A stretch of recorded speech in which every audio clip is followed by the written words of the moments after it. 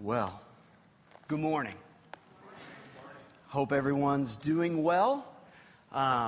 We got into town on Friday afternoon, flew into the massive Denver airport. Didn't get lost in that massive Denver airport. Took a train, which was a lot of fun for Easton. He's kind of into trains right now. And so that was different. I wasn't used to that. We've flown into Dallas before and had the same kind of experience with the trains. So that was pretty neat. And have had just a great time getting to know you and getting to speak with you. Before I kind of get started, I kind of want to give some, introduce a couple things or a couple people. Easton is our little boy. He is downstairs having a great time, I'm sure. And so you'll get to meet him. He's about yay tall and got blonde curly hair. And he is unfortunately going to steal your heart. And he may or may not give it back. We'll see how that goes. So he's enjoyed being here. We told him, this morning, he said, well, we're gonna go home tomorrow. We're gonna get up and fly back to Albuquerque. And that was not necessarily a happy moment for him, but he's got all his toys there, so that'll definitely help ease the blow. My wife, Emily, obviously is here, and she's back here in the back. I'm not going to have her stand because I really love her and want her to continue to love me. But she's right there. I kind of want to talk to you this morning kind of about how I saw this morning going. Now, look, some of you, we met last night, and we kind of got a chance to talk, and you kind of got a little bit of a understanding of who I am and kind of how I kind of see things, and some of you, thankfully, actually came back to this morning. And when I looked at this message, and when I looked at sharing this, I was kind of a little perplexed. I was like, it's like I talked to Nathan, I talked to Emily, and I said, man, if someone passes away, I know what to share at a funeral. Somebody gets married, I know what to share at a marriage. I know how to do this. If it's normal Sunday or a normal service, I kind of know what to do in some ways. And it was like, I didn't know what to do when you candidated. Are you supposed to share this grand vision when you really don't even know if you're for sure going to be here? Do you share something different? So here's kind of what I landed on. My hope this morning is twofold, okay? Number one, I hope that you get an understanding of what possibly a service will look like on March 19th, 2020. I hope that we tape this message, well, maybe not, but I hope we have this message, and basically we can have another one in 3 years or 10 years, and you can play them to two people, and they won't know which service was which. I want you to know what you're getting. I want you to know what to expect. And so this service is not necessarily going to be this great, grandiose plan about what God has laid on my heart for Broomfield Assembly. It's going to be something that I want you to take and want you to learn from and have something that you look at and go, that was great, and I couldn't tell the difference between something that possibly happens 2 years from now. So I just want you to understand that, okay? Number two, I understand what's going to happen after this service. And I know you understand what's going to happen after this service. Now, here's what I'm asking you to do. Stop thinking about that. Okay? Stop thinking about that. Because at this moment, this is God's time. Because His will is going to be done. Okay? That's what we want, that's what you want, and more importantly, that's what He wants, and He's in charge. Okay? So I want you to stop worrying about that. God is going to speak to you if He hasn't already, and you are going to vote based on what God has said, not based on anything else. That's what we want as a family, and that's what you should want as a family.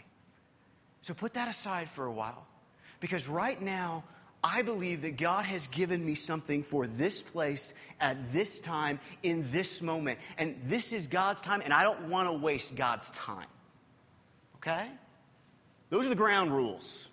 Everybody got it? Okay. I worked with teenagers for 15 years. You better give them ground rules or they'll burn down the church. Okay? So we have to understand that. Good. The title of the message this morning is called Serving with Jesus. And we're going to be in John chapter 2. Now, I kind of do things maybe a little different than you're used to. One thing that you're going to find is when I'm up here, you are way down there. Okay, so I'm going to be down here a lot. I'm going to go up and down the stairs. If we do end up coming to be your pastors, we're going to have to put into the budget new carpet. Not necessarily new carpet back there, but new carpet down here because I'll wear a rut in it. Okay, your necks are going to get really used to doing this. Okay, if you've ever been to a tennis match, I'm just preparing you all. Okay. But we're going to be in John chapter 2, and we're going to read this entire, not chapter, but this entire story, and then we're going to go back and look at it together. It says, in John chapter 2, and I'm reading out of the ESV version this morning, it says, on the third day there was a wedding in Canaan in Galilee, and the mother of Jesus was there. Jesus was also invited to the wedding with his disciples. When the wine ran out, the mother of Jesus said to him, they have no more wine. And Jesus said to her, woman, what does this have to do with me? My hour has not yet come. His mother said to the servants, do whatever he tells you.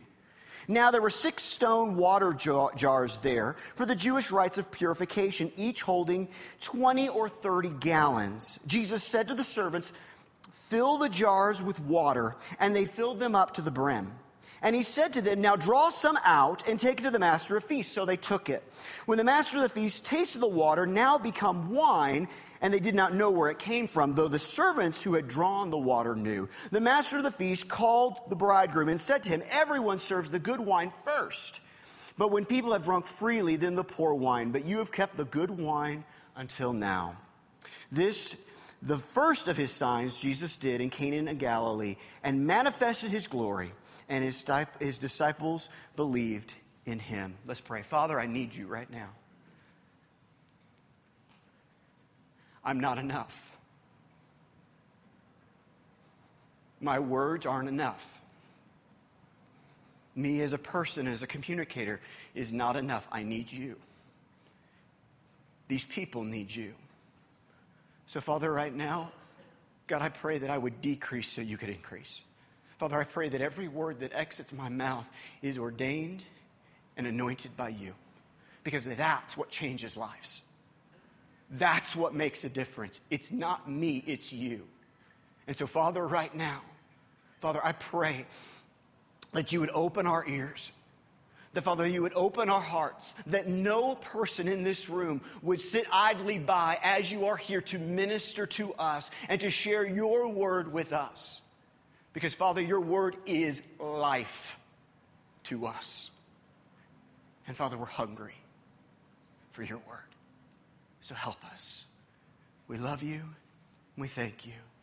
In Jesus' name, amen. I remember learning this story as a child. I remember growing up in church. I remember having going on missions trips. And one of the things that I did when we went on missions trips is we'd go and do missions trips when I was in the youth group growing up, and we would do kids crusades.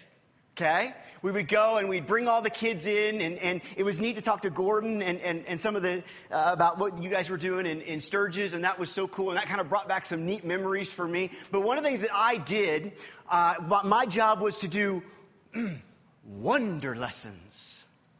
They weren't magic, no, they were wonder lessons. And basically it was sleight of hand and things like that we would do, and the kids would be amazed. And I remember one time I did a wonder lesson. And basically what I did, and this one I made up myself. And by the way, I had a name. My wife is shaking her head right now. Do not call me by this because I do not deserve it because I gave it to myself. But I was the Amazing Aaron. Not true. And I thought, I'm going to make up my own wonder lesson. And so what I did was I took a glass of a glass and I put Kool-Aid in it, the powdered Kool-Aid. And I had another glass and it was water. And I told this story about Jesus turning the water into wine. And I had the glass there. And I took the water and I poured it into the other glass, and there was Kool-Aid in it. And of course it turned purple because anytime Kool-Aid hits any substance, it dyes it permanently forever. And so I was like, look, what? And I remember I did that. And all the kids were, ooh. And there was always one kid. Okay? If you deal with kids, you know there's always that one kid. And he sat back in the back, and all of the other kids were amazed. And one kid goes, "He put Kool-Aid in the bottom of the glass." We expelled him from church. No, I'm kidding. But I remember doing that. I remember learning that story as a child about Jesus turning water into wine. And most of us know that story. We know about Jesus in that story. But kind of something I like to do sometimes is actually look at these stories that we've learned and experienced and see something new in them. And sometimes when I have looked at this story, there's a major character in this story that we tend to forget about. We forget not to bring up. We love to focus on even Mary or the bridegroom or Jesus. But one thing that I usually don't hear a lot about is the servants. You see, the servants had a very important part to play in this story. And we're going to focus in on them this morning. We're going to look at some of the things that they did. Because here's the problem. Here's the situation. There was a problem. They ran out of wine. Now, if you don't understand something about this, this was a major, major thing back in first century Jewish life. If you ran out of wine, you could literally be sued by somebody else because you did not give them the hospitality that they felt they deserved. Also, remember, this is a small little village. There's a lot of people at this wedding. They run out of wine. You think that they're just going to forget about it? People are going to talk about this. This is a major deal and a major problem. And all of a sudden, we are in this moment where we don't know what to do. Mary is looking at this and she's going, "Oh my goodness." You know, I love how Scripture is because it's like, "And they ran out of wine." And we can so easily read that and miss the depth of what that really is saying. Basically, at this point, Mary is going, "Oh my goodness, the world is coming to an end. We have run out of wine. This is a big deal, a big problem." And what do we get? And they ran out of wine. There's depth here. And we're going to find it. And so we have this moment where Mary goes, "This is major." Now you got to remember something here. Jesus can do anything. That's a good place to start in a lot of areas of our life. Jesus has the authority and the power to do anything. Jesus does not need the servants. He chooses to use the servants. I like that. I like that Jesus chooses us. Listen, you need to understand something, and I don't mean this in a negative way. God doesn't need you. He chooses to use you. This may sound weird, but go with me here. I did not need my wife. I was married. I was single for years. I chose her because I wanted her to be a part of my life. Sometimes we get those mixed up. Sometimes we think God needs me. God doesn't need you. God chooses you. I would rather be chosen by God. And here's the great thing. All of us are.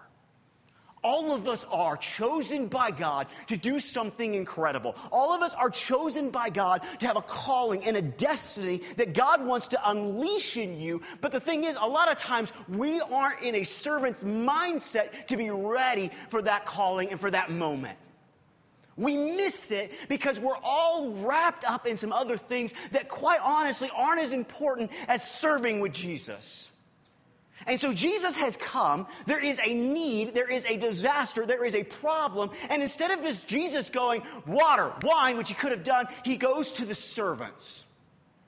And we can learn something from them. We can learn how they responded to Jesus. And we can then apply it to our lives. And that's what I want us to do this morning. I want us to take the lessons from the servants. I want us to apply those things to our lives because I believe that these things, when we can use them and apply them, things are going to change. At the end of this message, we'll learn about the results. And that's important. But right now, we're going to look at some of the things that they display. The first thing we're going to look at is this. Servants of Jesus display lives of complete obedience. Complete obedience. Look at this. John chapter 2, verse number 5. It says this. His mother said to the servants, "Do whatever he tells you." Can you imagine just for a second? Now listen, when I speak, you have to think. That's how this works. Okay? You think, you let the Spirit move in your heart, you listen, you obey, and God does amazing things. Everybody understand? Good. Here we go. So, what we do here is God desires complete obedience. Not partial obedience, not my obedience plus God's obedience, all of God's obedience. Every part, absolute, complete obedience. Can you imagine how our world, how our lives, how this church would be different if we just simply did everything that Jesus told us to do? I want you to stop. I want you to think about that. I'll give you a minute. Think about it. Think about your life. Okay, we're all human. We all mess up. I'm really, really good at messing up. And you know how I usually mess up? I don't completely obey. I look at my own life and I go, my goodness, can you, like you want to talk about transformation. You want to talk about personal transformation. You want to talk about cultural transformation. If we just listen to what Jesus said and we did it. Look, I'm not really into all this, let's make it real complicated. Because I don't see Jesus making it overly complicated. All I see is if we just do what he tells us. But not partially. Okay? Not halfway, but completely. There's a story in 1 Samuel, I believe it's the 15th chapter. I wrote it in my notes, but I'm down here, and I want to make sure. Yeah, it's the 15th chapter. And Saul is king in this particular passage of Scripture. And most of you may know this. And God basically gives Saul a specific command. You are to do this. It is to be complete. It is to be absolute. And basically Saul, and he goes and he does it halfway. It's not complete obedience. He sets the king aside, which he was supposed to take out. He leaves some of the sheep and some of the animals, which he was supposed to take out. And Samuel appears in this moment, and Saul is so excited. Hey, man, what's up? And Samuel's like, what's going on? He goes, well, I did everything that God asked me to do. And Samuel says, then why do I hear sheep? Why do I hear that? And we learn how God demands and expects complete obedience. Let me help you understand something. God is not going to ask you to do something because he's power hungry or he's bored. There is a purpose and there is a reason. And one thing we have to all understand, and this may be hard for some of us, and it shouldn't be, is God is a lot smarter than we are. Now, you laugh and I laugh. Well, of course. But do we really live that way? I know sometimes I don't.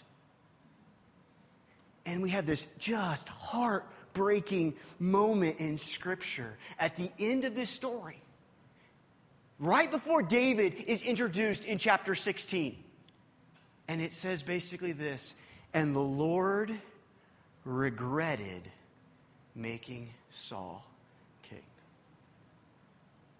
If that doesn't break your heart, I don't think you understand how much God loves Saul. Okay? We have this view of Saul because of what he does later and how he... But God regrets making him king because he didn't completely obey. Complete obedience. Is it hard? You bet it is.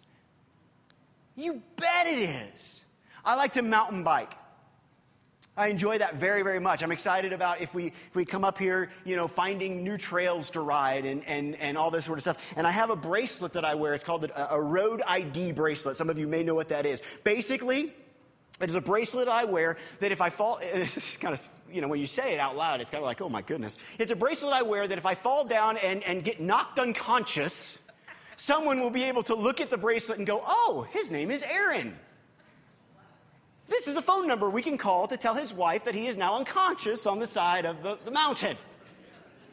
And what's great about it, you can personalize this, okay? So I have my name and Emily's name and her number and all this stuff. And you can even put like a little phrase.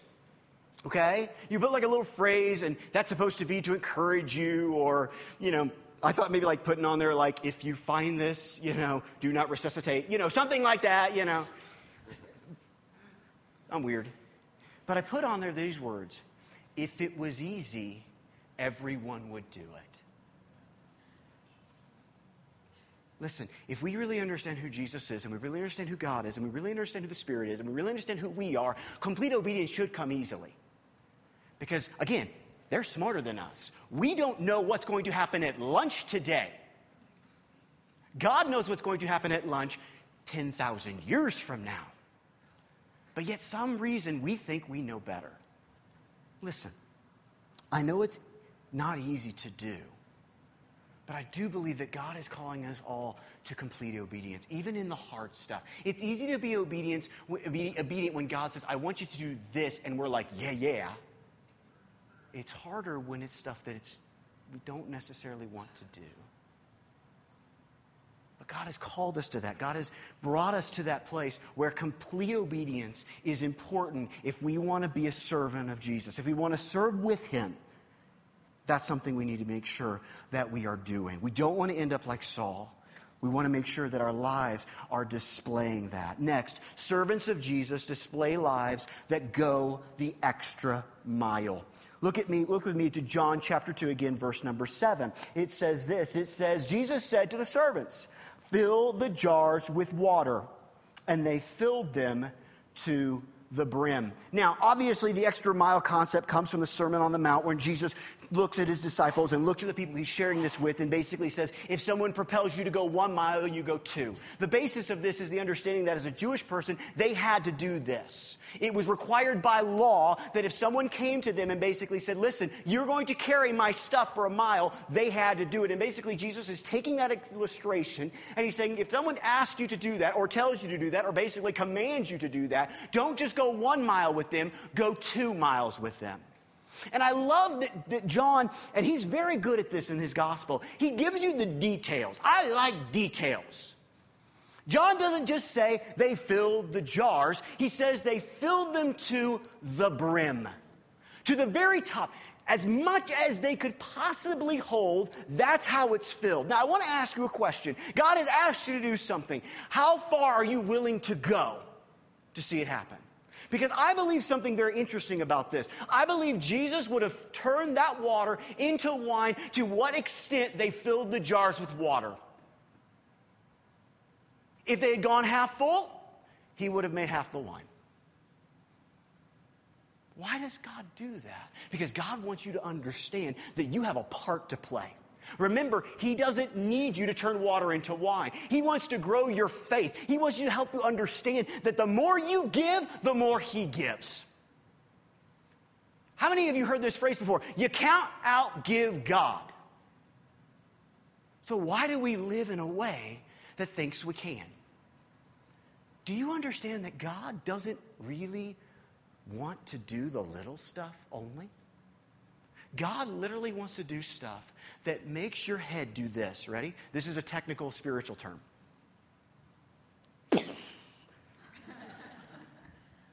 He wants to blow your mind. He wants to do not just the basis amount, just enough. He wants to blow your socks off. He wants to use you to blow people's socks off. Look, I did math, and I'm horrible at math. Okay? Some of you are great at math, and that is so great. You know why? Because that means I don't have to be. But I did simple math, okay? I'm one of those like English, history, talk things. You know, I like those sort of things in school. And then others were science and math, and we had a name for all those people. We won't talk about it this morning. But I think you know. But I did some simple math here, okay?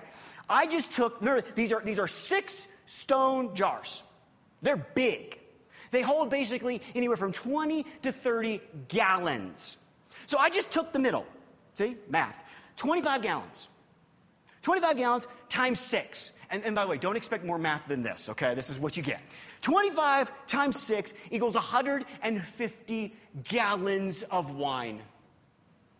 That basically equals out to about 757 bottles of wine.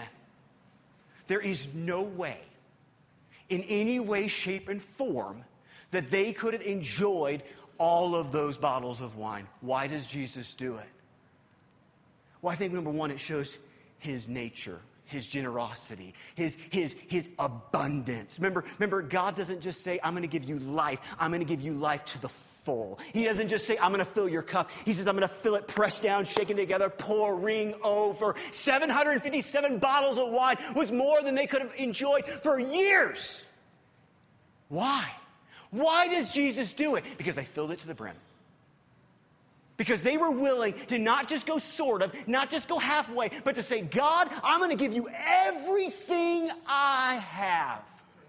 Every part of me, every hope, every dream, every desire, every little thing in me that you want to use, I want to give it to you. Listen, God doesn't just want all of you because you gave him your life. He wants all of you because he can actually use every part of you. God is big enough to do that. And let's be honest, sometimes we don't act that way. Sometimes we put God in our nice little box that we can contain and say, God, you can use me in this area or this way or this situation. You know what? God makes all things new. God loves doing new things. God loves bringing forth new ideas. He's creative. Listen, folks, you got to understand this if you don't get this. God did not stop creating on the 6th day. He rested on the 7th. But he's still creating new things because he's a creator God. He loves to create. He loves to do that. And so God may look at something and you go, man, how can I use this for God? Well, can I really use this for God? And God's like, uh-huh. And if you'll give it to me, I will. If you give it to me, I will. If you're willing to fill it all the way up, God will use it. God will give it. God will make a way to do it. I cannot tell you how many stories, and I do not have time to share with you the stories of things that I've heard where if I told you, your eyes would go boing. Like, how could God use that? And the answer is quite simple, because he's God. And he's that big, and he's that huge, and he's that amazing that when we give him all that we are, it's like God says, now we're talking. You say, well, but nobody can. Well, you know what? Yeah, you're kind of right. We have a hard time with that. But there's this guy in the Bible that we like to talk about quite a bit that did. His name was Jesus. Perhaps you've heard of him. And he gives everything to God. Even the hard stuff, even the uncomfortable stuff, even the stuff that takes him to the cross. You want an example of what God can do when we give him everything? Your example is that. Right behind that screen, it's the cross, and it changed everything. Well, that was Jesus. I can't do that. That was Jesus. You know, that guy that you just talked about said you are going to do greater things than he did. Can I ask you a simple, easy question that'll challenge you, and I hope it does, because I feel like that's my job to a point, is where are the greater things today? Where are the greater things? Why are there not greater things happening in this place? Why are there not greater things happening across town? Why? Has God lost his power? Was Jesus a liar? Or maybe it has something to do with our servant's heart. Maybe it has something to do that we let excuses keep us from what God really wants to do in us. Look, I get it. I'm much more in tune with my faults than my strengths. It's hard. It's difficult. But if it was easy, everybody'd do it. And so what we need to do is take that step. See, what I believe is this. We're all on a journey here with Jesus. And some of us are way, way over there, and that's great. Some of us are way, way over here, and that's great. And because God loves us all, and God's got us on this journey. And our goal here is not necessarily to get from here all the way to the wall in this service. Our job every day is to be doing this. just getting closer to Jesus, getting more and more closer to him, becoming more and more like him every day. Constant growth, constant understanding, constant maturing, constant things. Because here's the crazy thing. Yeah, this may take a little bit of time, but you know what? Eventually I'll get to that wall. The best way for you never to get to that wall is to think you have arrived. If you think you've learned it all, I am so sorry to inform you this morning that you are wrong. And listen, this learning about Jesus and God does not stop when you are dead. It goes on for all eternity. That's how big God is. I love that. I love that God basically says, listen, in eternity, you're going to learn more and more and more and more and more about me. I love that. Because I like knowing people. I like experiencing people. I like to experience a new thing about God. And he wants to do that in you. But you got to give everything. You got to give every part of you. Not because God needs it. Because God can just, again, water, wine, no problem. But not only does it transform others' lives, it transforms yours. You become more like Jesus. Listen, if there are parts of your life that you're holding back, maybe you're afraid. Maybe you don't really fully trust God in that area. You know what? That's okay. God's not asking for your perfection, guys. He's asking for you to give him everything. And I understand it can be scary. And there's some deep, deep things in us that are hurting and that are broken. And Jesus is saying, would you just give those to me? Look, I know this is off subject, but I just feel the Spirit moving. I'm just going to go here for just a second. So this is free, okay? Some of you have some deep, deep stuff way down deep. And you've buried it for a long time. And you put on the face and you put on the facade. You think you're fooling everybody. You're not fooling Jesus. And he doesn't want to bring this up this morning because he wants to bring up some painful thing. He wants to bring complete and total healing in your life. Because he loves you with a love that you can't even understand because of how big and how huge it is. And you say, but Aaron, you don't understand what this person did. You don't understand. I know I don't, and I don't have to, but I know a God that does. And I know a God that doesn't just sort of heal, he completely heals. But as long as you hold on to that, as long as you dig that down deep, as long as you don't give it all to God, God can't do the healing and restoring work that he wants to do. You have to understand something. God is in the restoring business. That's what he does. And he doesn't just restore it sort of. He doesn't make it kind of nice. He makes it brand spanking new. But if you hold on to that, and if you live in that place, you will stay in that place.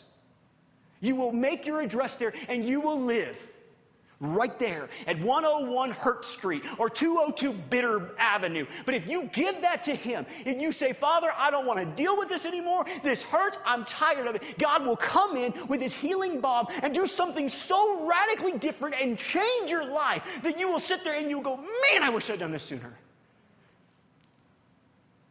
You don't believe me? Fine. But you give it, and I promise you, God will do a work in you because his word promises he will. All those that are brokenhearted, all those that are heavy laden, come to me and I will give you rest. Some of you are exhausted. Some of you have dealt with things for a very long time. And maybe today, maybe this vote goes to a negative, and that's fine. And I came here for one reason and one reason only, and that was to share that. So don't miss it. Because I am cool with that. I am. Because God wants to do something so incredible in you. And so life transformational in you. But he's going to let you decide when that time happens. That was free. Last thing. Servants of Jesus display lives of faith and trust. Look at John 2:8. This is interesting because we don't usually think about this. And he said to them, now Jesus is speaking here, he's talking to the servants, and he said to them, now draw some out and take it to the master of the feast. So they took it. Now, that seems pretty simple and pretty, obviously they took it. That's what they do. They're servants, But I want you to think about something for a second. How much faith and how much trust did it have to be for the servants to actually do this? Can you imagine? Now, remember, servants at this time, they're not really looked at as real like, oh, yeah, hey, buddy, good to see you.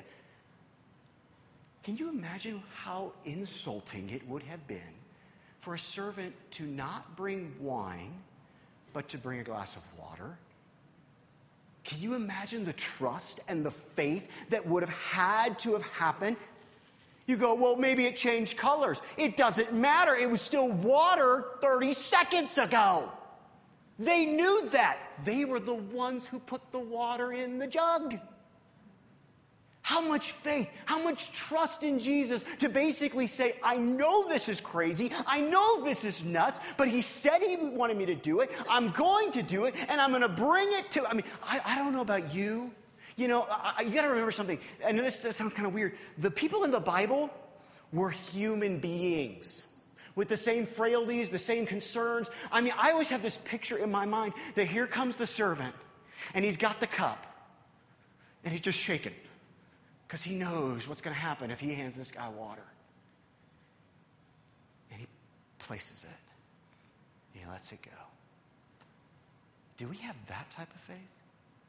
Do we have that type of trust? Look, let's be, it's easy when it's easy. You know what I mean? You get that? That was deep, wasn't it?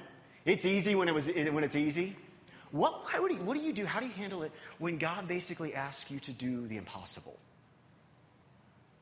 When God says, I want faith and trust that you believe that I can take water into wine, and that's no problem for me.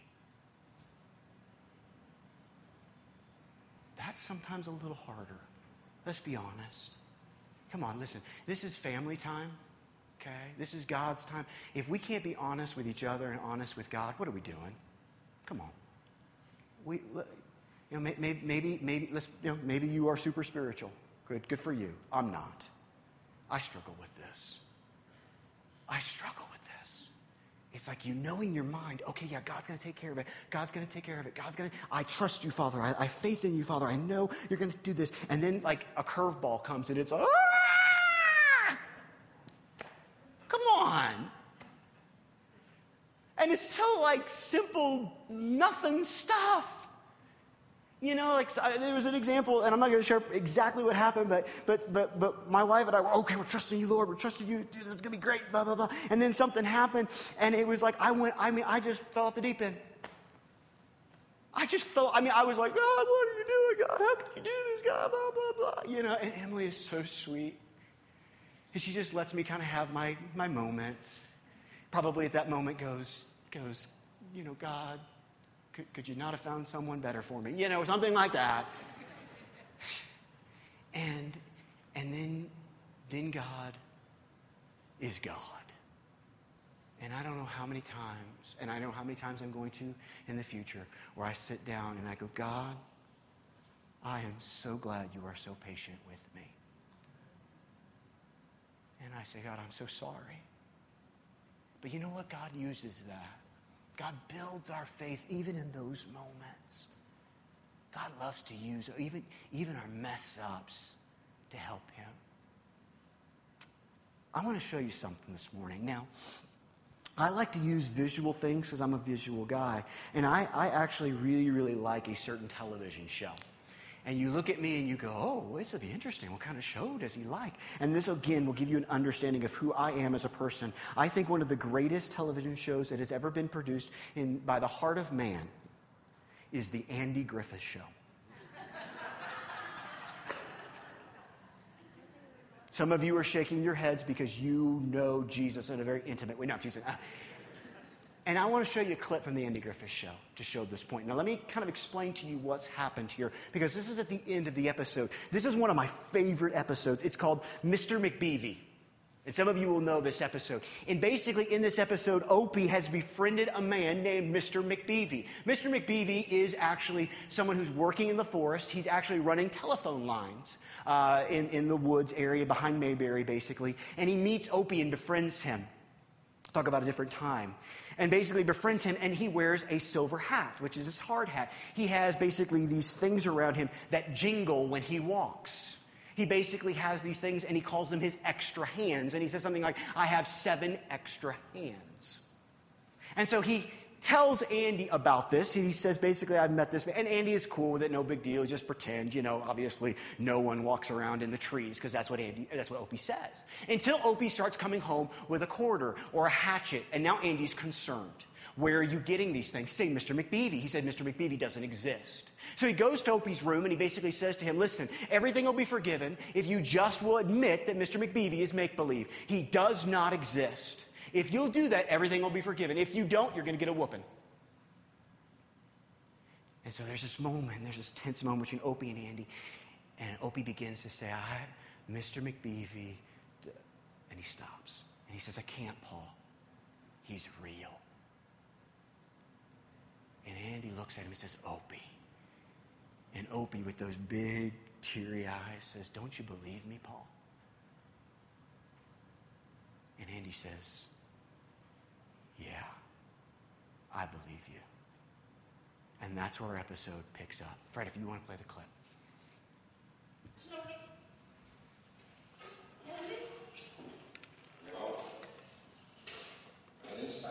Well, that's just not necessary. He learned his lesson. Good talker do his best thing, make him stand firm. I didn't do that either. What did you do? I told him I'd be able. You told him you would. But Andy, what he told you is impossible. Well, oftentimes I've asked him to believe things that he is when that must seem just as impossible. Oh, but Andy, the silver hat and the jingling and the smoke from the ears, what about all that? Oh, I don't know, Bart. I guess it's time like this, when you're asked to believe something that just don't seem possible.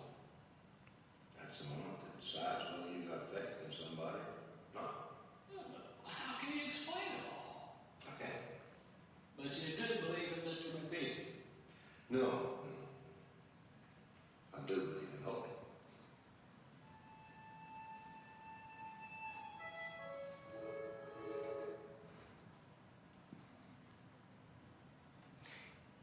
There's times in our lives, I believe, where God allows things, He orchestrates things. And we have to look at it and say, that just seems impossible. That just seems impossible. And Andy makes a statement. He says, in moments like this, you find out if you really believe in somebody, or you really have faith in somebody, or you don't. Look, I pray and I hope and I desire for every single one of us that God, and I know He will do this, that God will bring us to places where God asks us to believe the impossible. Where there is just no way besides Jesus. They're too far gone, God. They've been alcoholic for 30 years, God. There's no way. Father, there is no money left in the account. It is gone, and there is no way that we're going to get more. Father, the doctor has said 2 weeks, and then they're going home. There's just no way. I love the way it was ended. Barney looks and he says, so you do believe in Mr. McBeevy? And Andy says, no. But I do believe in Opie. You see, here's the bottom line, folks. I don't necessarily believe in all the stuff that happens in my life, but I believe in a God that does. I believe in a God that can do it. I believe in a God that if I will put my faith and my trust in Him, He'll do so much more and so much greater than changing water into wine. Isn't it interesting that Jesus' first miracle is a transformation? Isn't it interesting that how Jesus shows up and His first sign of who He is taking something that is plain, something that is normal, something quite honestly that people didn't drink because it made them sick, and turned it into something different. And not just, as we see at the end of our story, not just it's okay, but it's the best they've ever had. It's the best they have ever tasted. See, that's what my Jesus does. My Jesus takes that stuff that's plain, that makes people sick, and he transforms it and does something amazing. And I want to be a part of that. I want to be a servant who is willing to say, I will do whatever Jesus says. I will go the extra mile, and I will have the faith and trust that no matter what I put in my jar, that God is going to do something so amazing and make it something 10 times better than it ever hoped to be without him. Because see, the result of all this is pretty phenomenal in this story. So let's look at the results. The results of the servant's actions are this. And we're going to go through this quickly. The first one, people that needed help got help. You know, here's what's interesting about the story. The bridegroom, the maitre d', everybody involved, besides Jesus and his disciples and Mary and the servants, they didn't even know they needed help. You know what I found sometimes? Sometimes the people that need the most help don't even know they need it. I'm fine financially. Nobody's sick. Everything's fine in my world. My job is good. My wife loves me. My kids are not, running, amok all over the city. Yeah, I mean, I'm good. But you know what? They still need Jesus.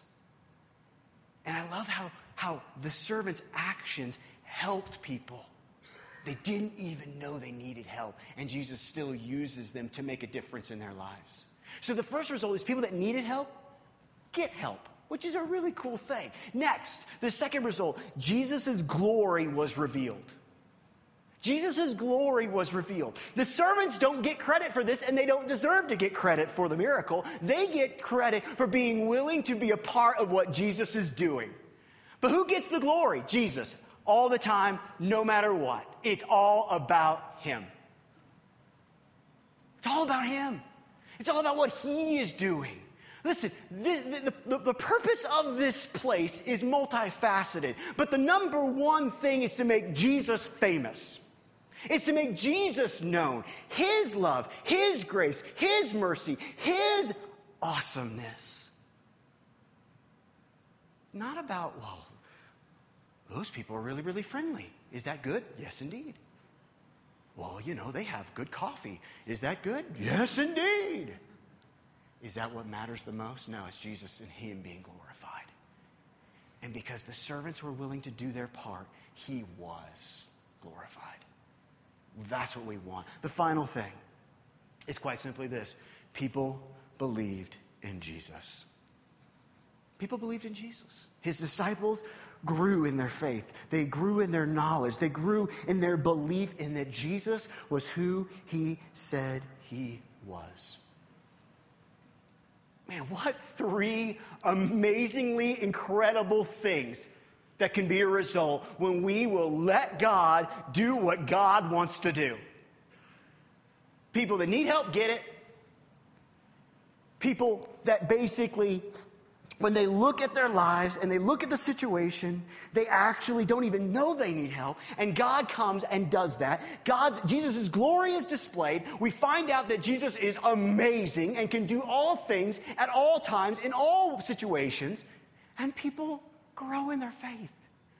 They come to know him for the first time. They grow. They're taking those steps to figure out more and more about who Jesus is. Listen, if I would tell you, what do I want for this place? What do I want for this church? What do I want for every church that I walk into every day of my life? I want these 3 things.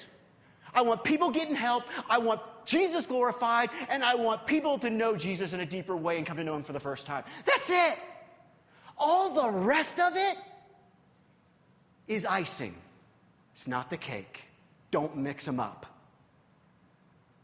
Because when these things are happening, look, it's real hard in the church today to understand exactly, there's a lot of views and a lot of different, what's this look like and whatever.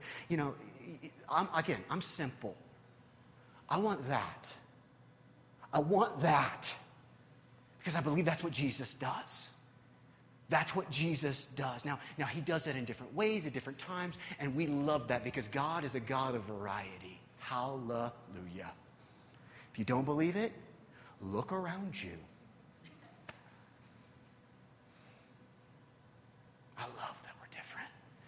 love that God does different things at different times. I love that. But that's the result. You say, Aaron, I'm not really into this servant thing. I'm not really. Well, then this is what you're going to miss out on. This is what this community is going to miss out on. This is what this church is going to miss out on. And you may come to me and say, well, you know, I'm just not into that. You know what? That's cool. That's fine. That's up to you. God lets you make that choice. But I want you to understand what's going to be missing. This is it. Listen, I'm very much into truth because I believe the truth sets you free.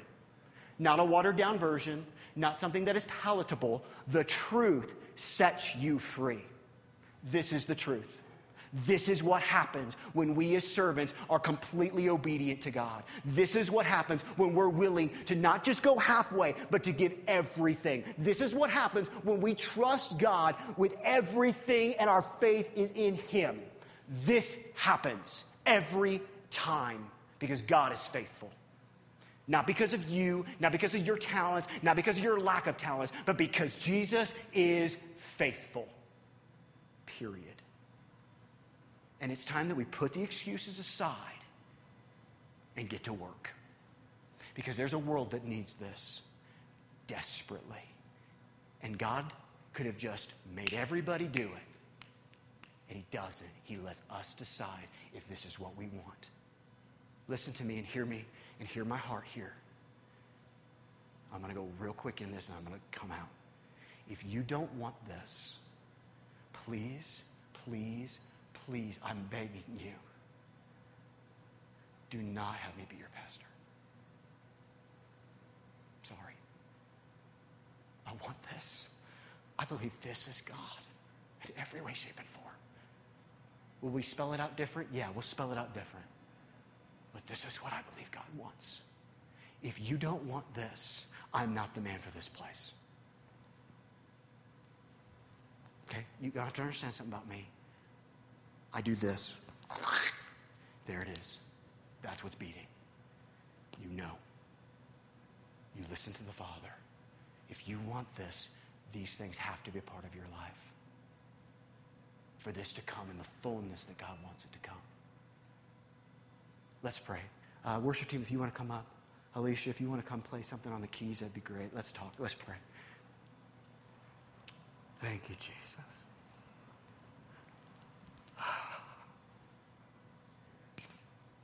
Oh, Father, you are so good. You are a good, good, good Father. And you love us. And Father, the thing about your love that is so awesome, and even though sometimes, as your word says, it is not pleasant at the time, but it brings forth a harvest of righteousness, is the understanding of discipline. Discipline, Father, from you is not saying you're horrible. It's not saying you're worthless. In fact, it's saying the opposite. It is saying you are worth correction. You are worth growth.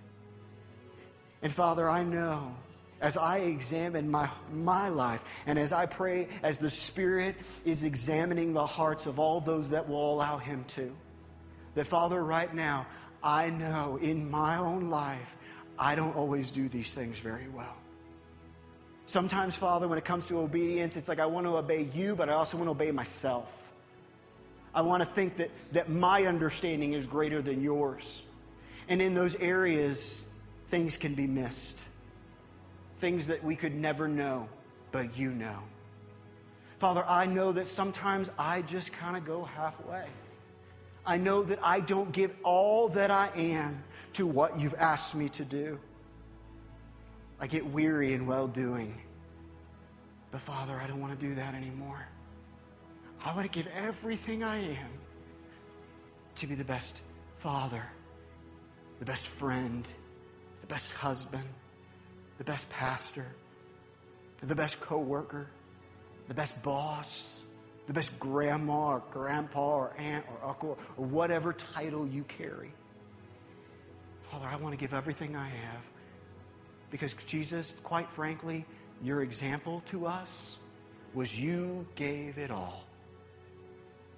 And you changed the world. And Father, finally, I know that sometimes my faith and my trust are not what they need to be. I let situations and circumstances keep me from living in the fullness of your trust and your faith.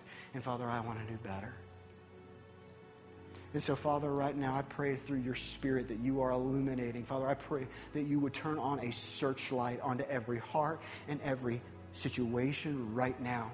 That, Father, that we would not run from your light, but that we would run to your light so those things would be revealed. Again, not because we're horrible, terrible people, but because you love us and you are a good Father, and a good Father disciplines those he loves to make us better, to make us more like you. Father, if we have listened to the lie that says that discipline means disgrace or discipline means disappointment, Father, I pray that you would put that lie back where it belongs, in the pit of hell. And that, Father, we would understand that discipline is love. Discipline is caring. Discipline is saying, my child, I love you so much.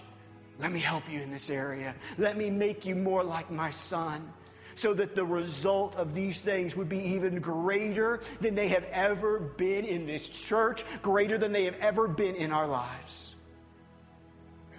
Father, let us choose this morning to make a change, to let our lives, in greater measure than they ever have before, to display these things that a servant displayed in our story. Because, Father, when those things happen, life change happens. It happens in us, and it happens in the people you place in our world. And God, we so desperately want that, and we so desperately need that. So, Father, we take it all. We place it in your hands. We pray that you would continue to mold us and shape us, for you are the potter and we're the clay. Make us more like you in these areas.